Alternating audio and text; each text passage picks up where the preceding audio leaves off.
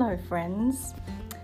We didn't get a chance to catch up for the recent new moon, so I thought I would record a little bit of guidance on what the recent new moon in Gemini means for all of us and some things that we could consider as we move further into the month of May.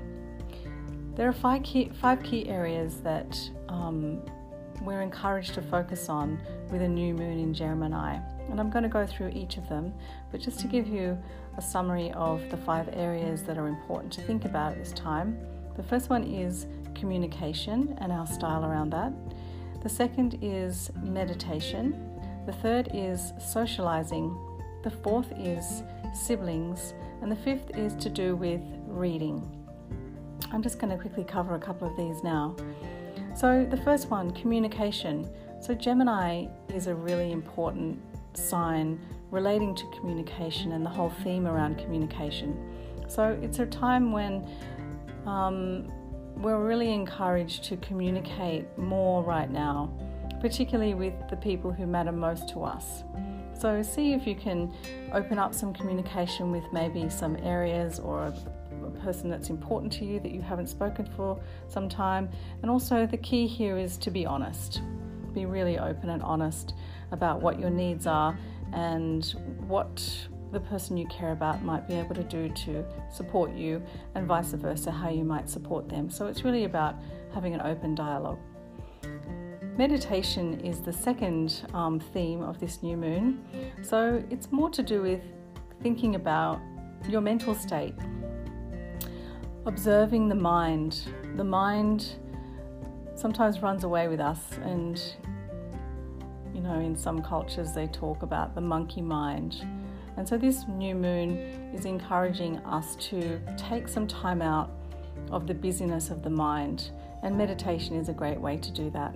So it's a good time to start perhaps a daily meditation practice. The third one is socializing. So Gemini is quite the flirt. So we're invited right now, even though it is a little challenging around the social distancing that we're all exposed to at the moment. It's a great time to just get together in small groups with people you really care about if you possibly can, or just communicating a little bit more actively whenever you have the opportunity, whether that be while you're waiting, to get your coffee in the morning from the cafe, or you're picking kids up. Just take that time to connect and chat about your life with people around you. The fourth point is, with this new moon, particularly encouraging us to think about our relationships with our siblings. If you don't have siblings, that's also just people in your immediate environment. So that might be neighbours or people that are around you in close proximity. Now, it's not about communicating with your siblings just once a year, but maybe this is a good time for you to think about, is there something with a sibling that is unresolved between you? It's a really great time to open up that conversation and try and move your relationship into a deeper level. And the fifth area that we're being encouraged to really think about right now with this Gemini new moon is associated with reading. So Gemini being, a sign of communication, reading is also part of that. So think about things that you might be interested in reading, or areas that maybe you've put on the back burner because you're too busy doing other things, topics that you might really want to read about.